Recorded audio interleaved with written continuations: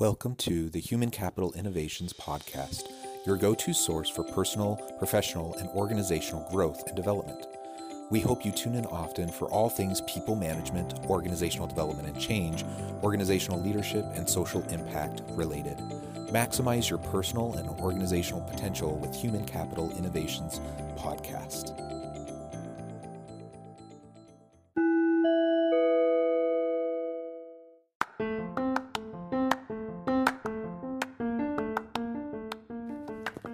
Welcome to the Human Capital Innovations Podcast. In this HCI podcast episode, I talk with Jerry Fu about common mistakes to avoid when dealing with conflict.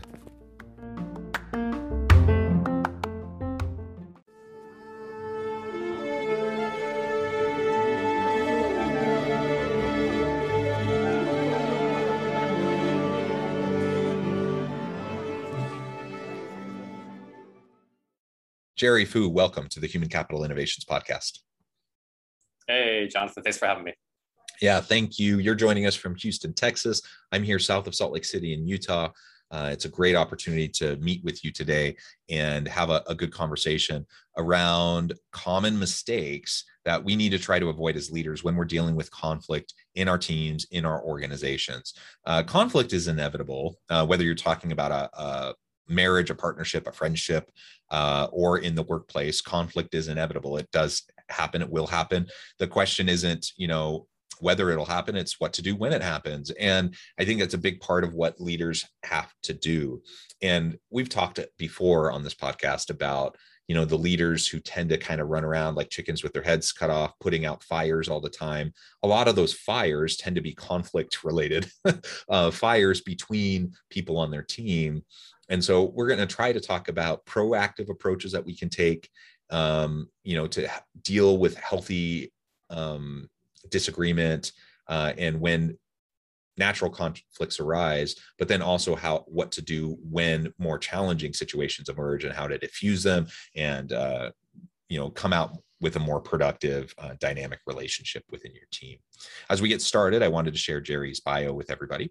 Jerry Fu is a conflict resolution coach who helps Asian American leaders advance in their career and life journeys.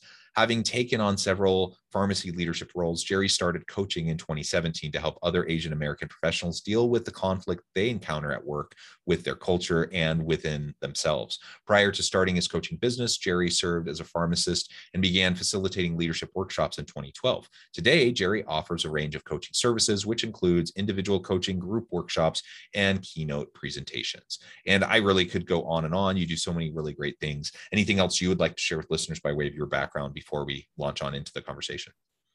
Sure. I mean, it's been fun just having a multicultural mix of things that you don't expect about somebody. Like, for instance, I took German in high school. And so, I can surprise a bunch of Europeans with that. And then, I also got into salsa dancing. And, that also is an uphill battle trying to convince Hispanic women that I know what I'm doing. And, other than that, just love experiencing new cultures and, seeing what people have in terms of backgrounds that we can all learn from and help just give each other a fresh set of eyes and new perspectives for sure. Yeah, I love that. Fresh set of eyes, new perspectives. I think we need way more of that in this very polarized, divisive world that we seem to be in right now. So I love all of that. That's wonderful. And maybe to start off, if you could provide a little bit more context in terms of why you chose this path. I mean, you're doing pharmacy work in various pharmacy leadership roles. What caused you to make the shift out of leading in that kind of a sphere versus, what you're doing now with the coaching and the training and the keynote speaking? Yeah, great question, Jonathan. So yeah, it's funny when people from the outside say, "Yeah, how did you get from A to B?" And in my mind, it makes sense, right? Because I was the one who lived it. But for someone else on the outside, basically, the simple answer is that leadership saved my career. I was in chain pharmacy for the first 5 years, and after I realized that was no longer a satisfactory career path. I tried to get into teaching through a pharmacy consulting company, which I moved to Houston for. 11 months later, got fired. I had to realize that I was not that serious about becoming a credible instructor. That's when the roller coaster got really weird. I ended up working for a company where 4 of my paychecks bounced, filling for crooked doctors. That was a tough 9 months. My friends got me out of that job into another one that could only pay me no more than 8 hours a week. And so, I'm moving to Austin temporarily to get more hours with them with no idea what my life is going to look like. And so that was the summer I was tapped to help with leadership development workshops, and teaching leadership kind of flipped something on in my mind to say, well, before I said I could never be good at this. I don't want to look like I'm incompetent, so I'm just going to avoid it altogether. But now I realize the necessity of acquiring leadership skills and experience. And so when the opportunity to take on a full-time management position had opened up back in Houston, I took it, knowing that I couldn't stay safe. And it was more try, struggle, fail. And what I tell people is that, I have more job opportunities because I had leadership experience on my resume now. But most pharmacy jobs that offer a high quality of life don't last very long. So it's like I have more icebergs to hop to, but they're still icebergs, and so they're melting after a year or two. And so 4 years ago, when my previous employer went under, I said, well, I'm tired of chasing scripts and fighting insurance companies that dictate my worth and all those other things. And so I said, but I love teaching leadership workshops since I've been doing since I started 9 years ago. And I said, what if I had a career? What would a career in this look like? And so started my LLC finally. It took a pandemic finally to say I can't put this off any longer, right? And that was basically the space that said, okay, so I want to get into coaching. Started with leadership, got my credential. Then I realized for the time being, I need to niche down because there's plenty of leadership coaches out there. Why pick me? And so as some people like to say, sometimes you don't so much choose your specialty as it chooses you. And, with conflict, I've had plenty of situations where I just couldn't run from them. One fun example is when I was serving as a Trish class director, my second day on the job, I found out that a newer guy was sexually harassing women in the class. And so I had to go handle it. They didn't give me a manual. They just said, yo, you just gotta take care of it. And it's just kind of like, this is kind of almost mafia style, right? You're just kind of like, I don't know. Doesn't matter how you do it, just make the problem go away.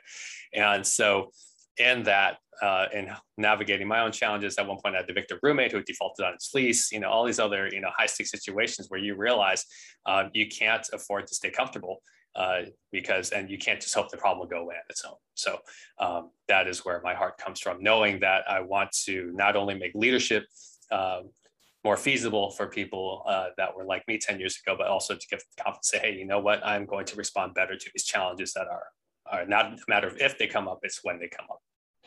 Yeah, that's absolutely right. And thank you for that additional background. I think most of us take a non-linear path in getting to where we're at, right? Every now and then you have the strange weirdo who just like somehow has clarity and figures it out really early. My wife's one of those.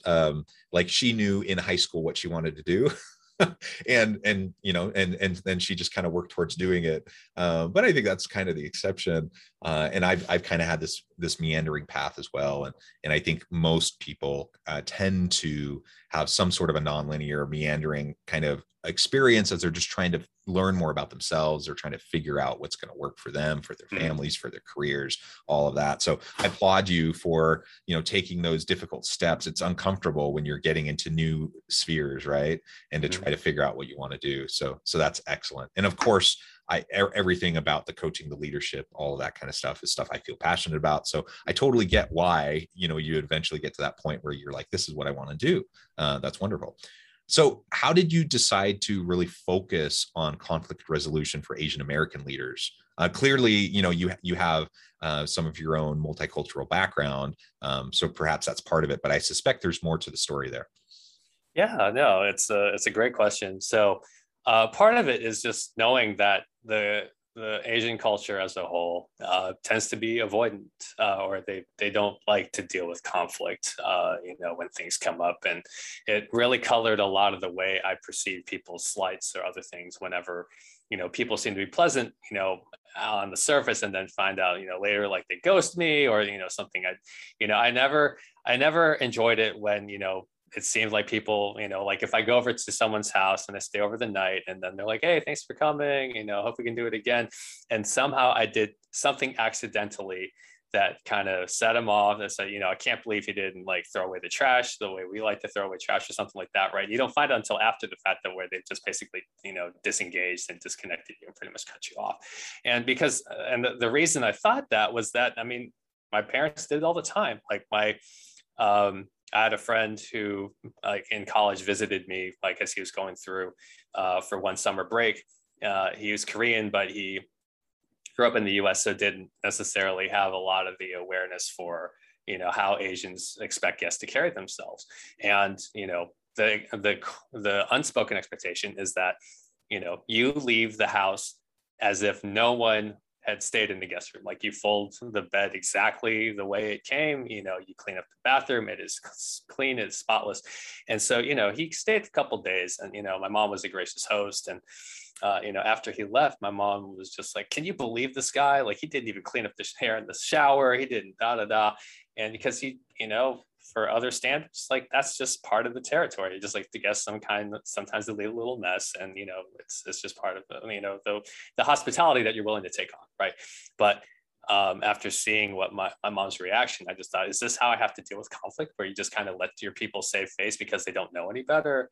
If someone refused to take off their shoes in my house, right? Or just didn't realize that they had to, do I bring something up? Like, or do I just let them walk around my house with dirty shoes and then clean up and then just feel resentful about it until I try to get over it, whenever that happens, right? So knowing that this is what I dealt with for the longest time and realizing very quickly that in leadership, that's not an approach that works, neither for you nor the people paying your checks, you realize something has to change. Maybe there's a better way than just the status quo that my parents insist that I need to settle for. Yeah, avoidance just doesn't seem to work, does it? Lots of people take that approach, whether it's kind of the Asian savings face kind of an approach, or passive aggressive approaches that we see in the West. Not those things tend to not play out well over time.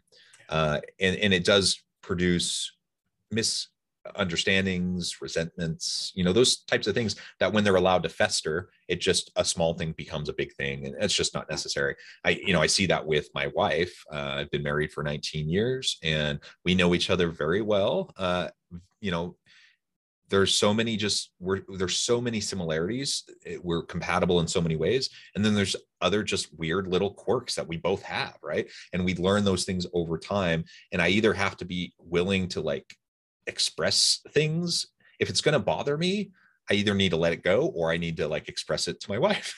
And if I don't, it's just going to fester and it's going to cause problems unnecessarily. So that happens, of course, at home. That happens in different context. It certainly happens in the workplace. So we need to make sure that as leaders, we're proactively trying to understand when those misunderstandings happen, try to keep our finger on the pulse of our team so that we can step in when necessary to help manage and deal with the types of challenges that our team members might be facing.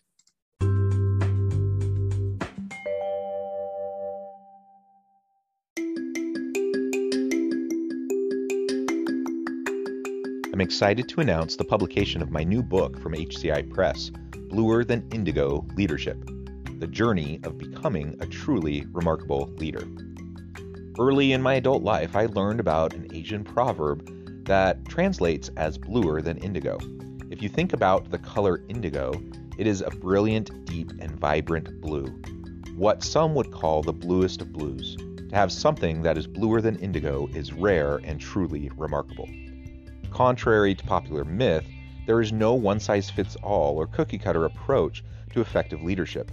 There's no silver bullet, no secret sauce, no go-to model that will solve all of our problems. The truth is, great leaders have all had their unique strengths and flaws, and have all had to discover and then pave their own distinctive path in their life's journey to fulfill their leadership potential. Bluer Than Indigo Leadership will help you discover your own path and explore those ordinary, everyday actions that will help you respond to an uncertain future and produce extraordinary results for individuals, teams, and organizations.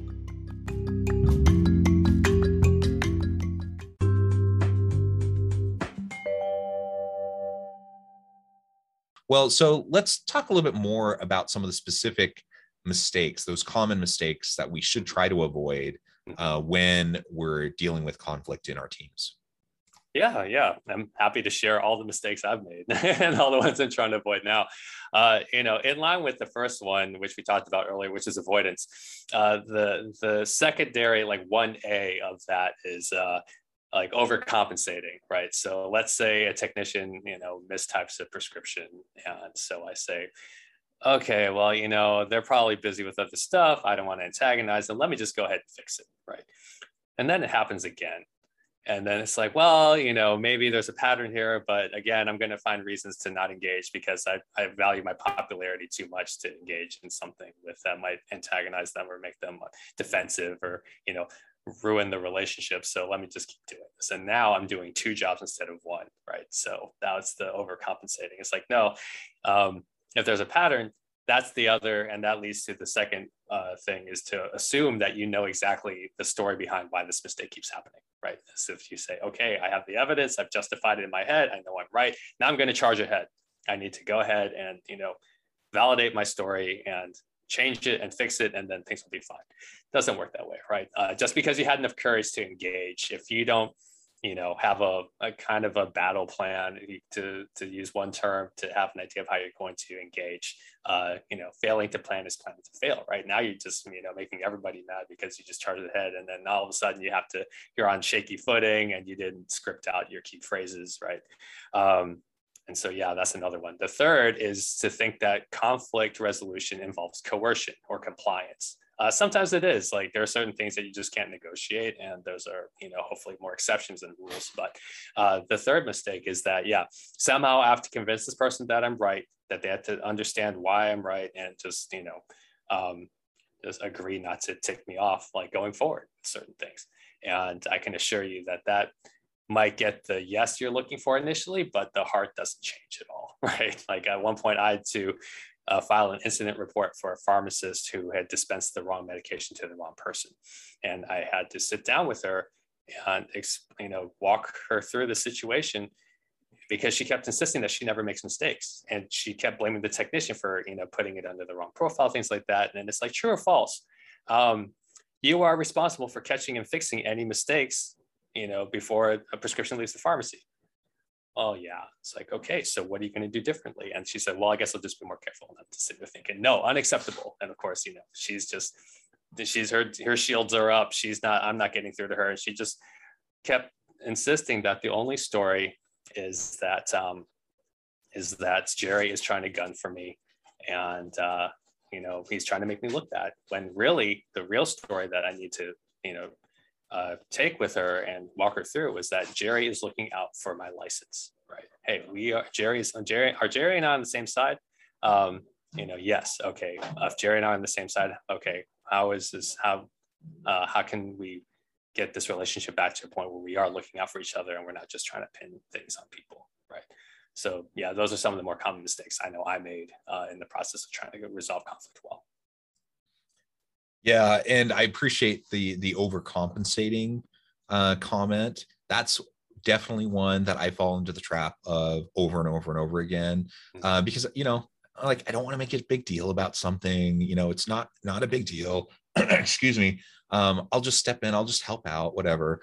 Sometimes that's fine. Like, you're just helping out, and then you just get past the situation. It's never a recurring problem. But otherwise, in a different context, you're stepping in, you're doing that.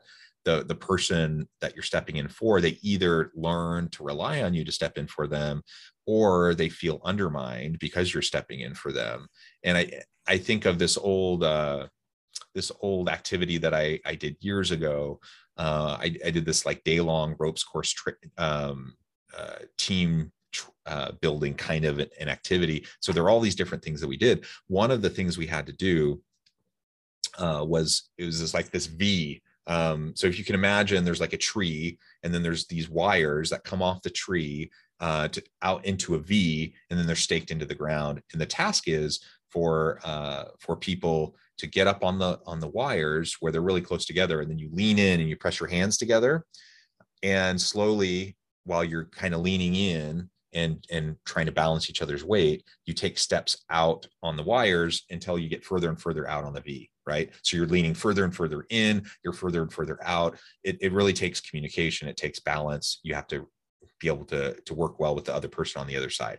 And I remember being in that situation. It was my turn. I'd seen other people on my team try to do it, and they'd gotten a few steps and fallen. And I'm like, okay, I've been able to see their mistakes. Now I'm going to be able to do this. And I get up there and with my partner, and we take like one step and we fall, and immediately I'm like, oh, this guy wasn't even paying attention. He wasn't trying to figure out how to do this correctly. Now we're looking stupid in front of everyone else. We get back up, we get another try. And this time, we take maybe 2 steps. Again, we fall. And so because we're so bad at it, they let us get up and try again. And we get up, and at this point I'm thinking, oh my gosh, this guy is terrible. And so we get up again and we try, and maybe we get 3 steps, but we fall again.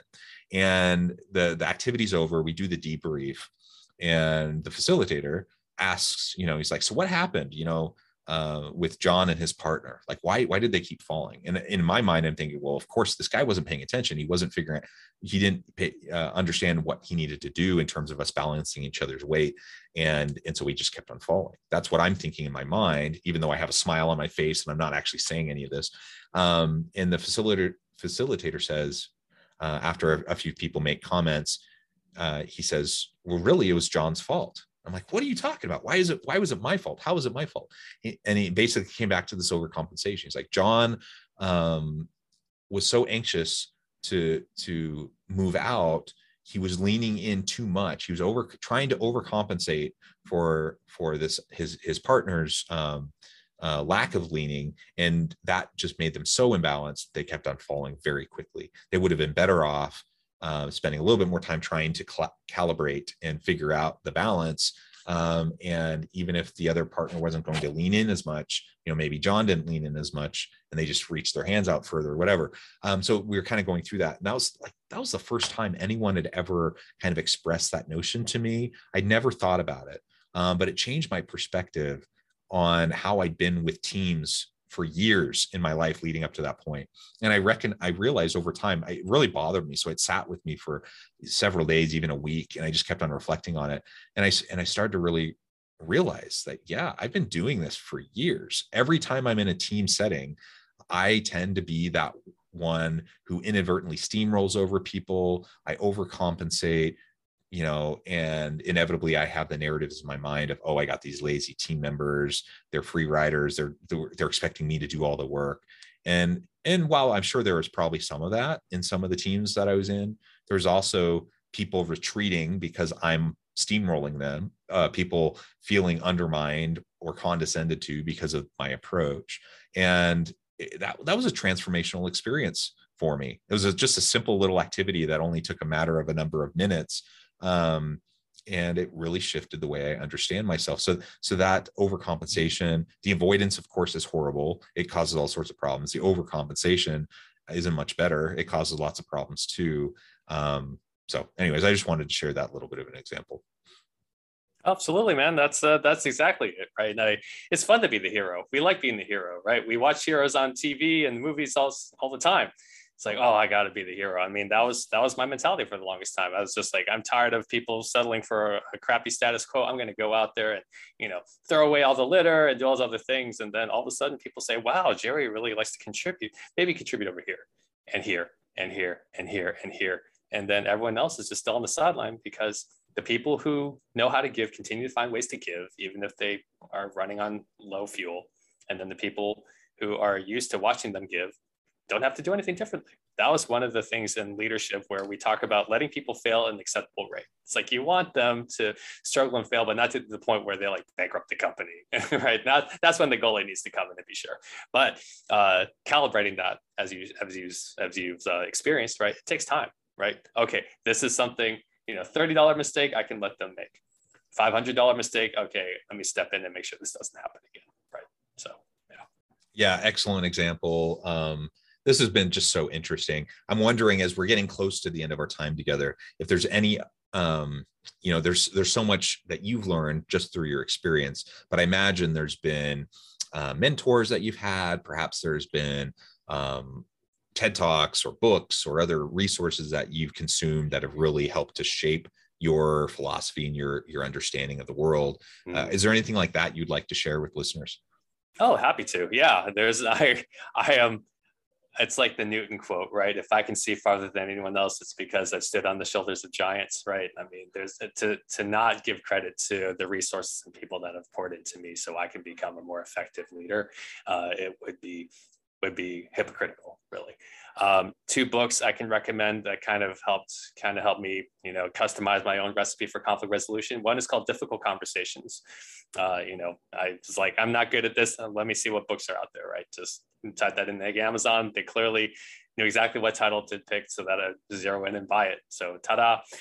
They provide a good framework in terms of arbitration, whether it's arbitration or just, familial conflict. They provide like a simple framework to do that. Another book that a pharmacist leader friend recommended to me is called The Four Conversations, which is by Jeff and Lori Ford. They are a management consulting couple. And one of the four conversations were to specifically deal with conflict is the closure conversation. And they talk about how to apologize well, acknowledge that there's a problem. This is how we restore, repair, and recommit, when expectations are broken. And they have some tips like don't let people off the hook, because that means, they'll lose respect for if you don't follow through with consequences that, you need to enforce. And so those two books kind of colored my own, approach to things. Another book, Switch and Decisive, actually, both of them by the Heath brothers. They talk about scripting critical moves. That's what I kind of talk about in my own framework, is that you have to write out the key phrases and other things you want to be sure to address. Because if you do not think about what you want to address, you're probably going to forget in the moment. So, do some planning beforehand and do that. So those are the main books I'd say that kind of helped shape my framework, and the friends who shared this with me. And yeah, feel free, if you want a cheap, easy solution, just go read those books and, see, you can try it out yourself. Otherwise, if you want a little more personal attention, by all means, hire a coach. Even if it's not me, just go out and invest a little more of your time and money to really close the gap on time and production loss that you're having because you're not addressing conflict appropriately and promptly. Yeah, it's definitely worth it. And I appreciate you sharing those thoughts and those resources. Super helpful. There's so many resources that I've found to be incredibly helpful over the years as well. And so as we just share those with each other, some things are going to resonate more with, different people, and that's great. But there's just so many great resources out there to help us to be more effective. Well, it has just been a real pleasure talking with you today, Jerry. I appreciate your time, your insights, all of the examples that you've shared. Before we wrap up, I just want to give you a chance to share with listeners how they can get connected with you, and then give us the final word on the topic for today. Sure. Website is www.adaptingleaders.com. I have a free blog on books that are useful and interesting. So by all means, check those out. If you don't have time to read, just let me serve up some useful summaries for you. You can also get a free download on the framework that I use for navigating difficult conversations. And you can also schedule a free 30-minute complimentary call. Just share your story or tell me a situation that you need help navigating, and so we can do it that way. And social media handle, just find me on LinkedIn. Just look for the Conflict Resolution Coach. Perfect. Thank you, Jerry. It has been a real pleasure. I encourage listeners to reach out, to get connected, find out more about what Jerry can do for you. And as always, I hope everyone can stay healthy and safe, that you can find meaning and purpose at work each and every day. And I hope you all have a great week.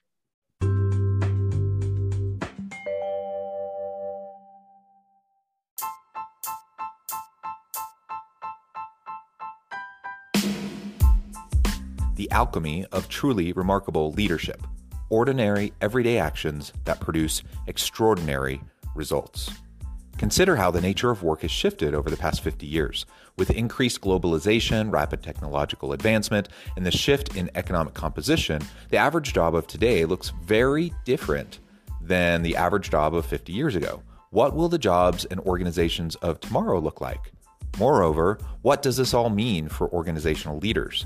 What are the core competencies and capabilities of organizations and their leadership that are prepared for continued disruption and geopolitical and socioeconomic shifts? Regardless of what the future holds, increasingly, leaders need to be socially minded, data-driven, decisive, champions of talent, and disruptors of the traditional notions of leadership, teams, organizations, and work. The alchemy of truly remarkable leadership will help you to explore your own leadership competencies and capabilities and consider ways to apply and implement them into your workplace and personal life.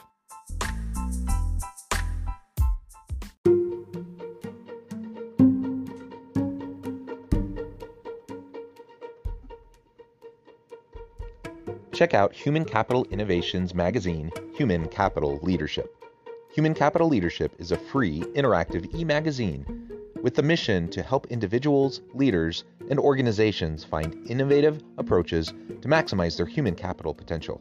We publish issues quarterly in August, November, February, and May. Take a look at the latest issue and let us know what you think.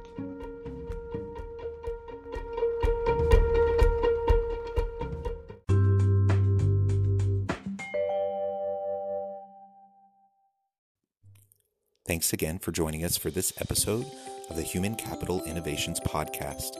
I hope you stay healthy and safe and that you have a great week.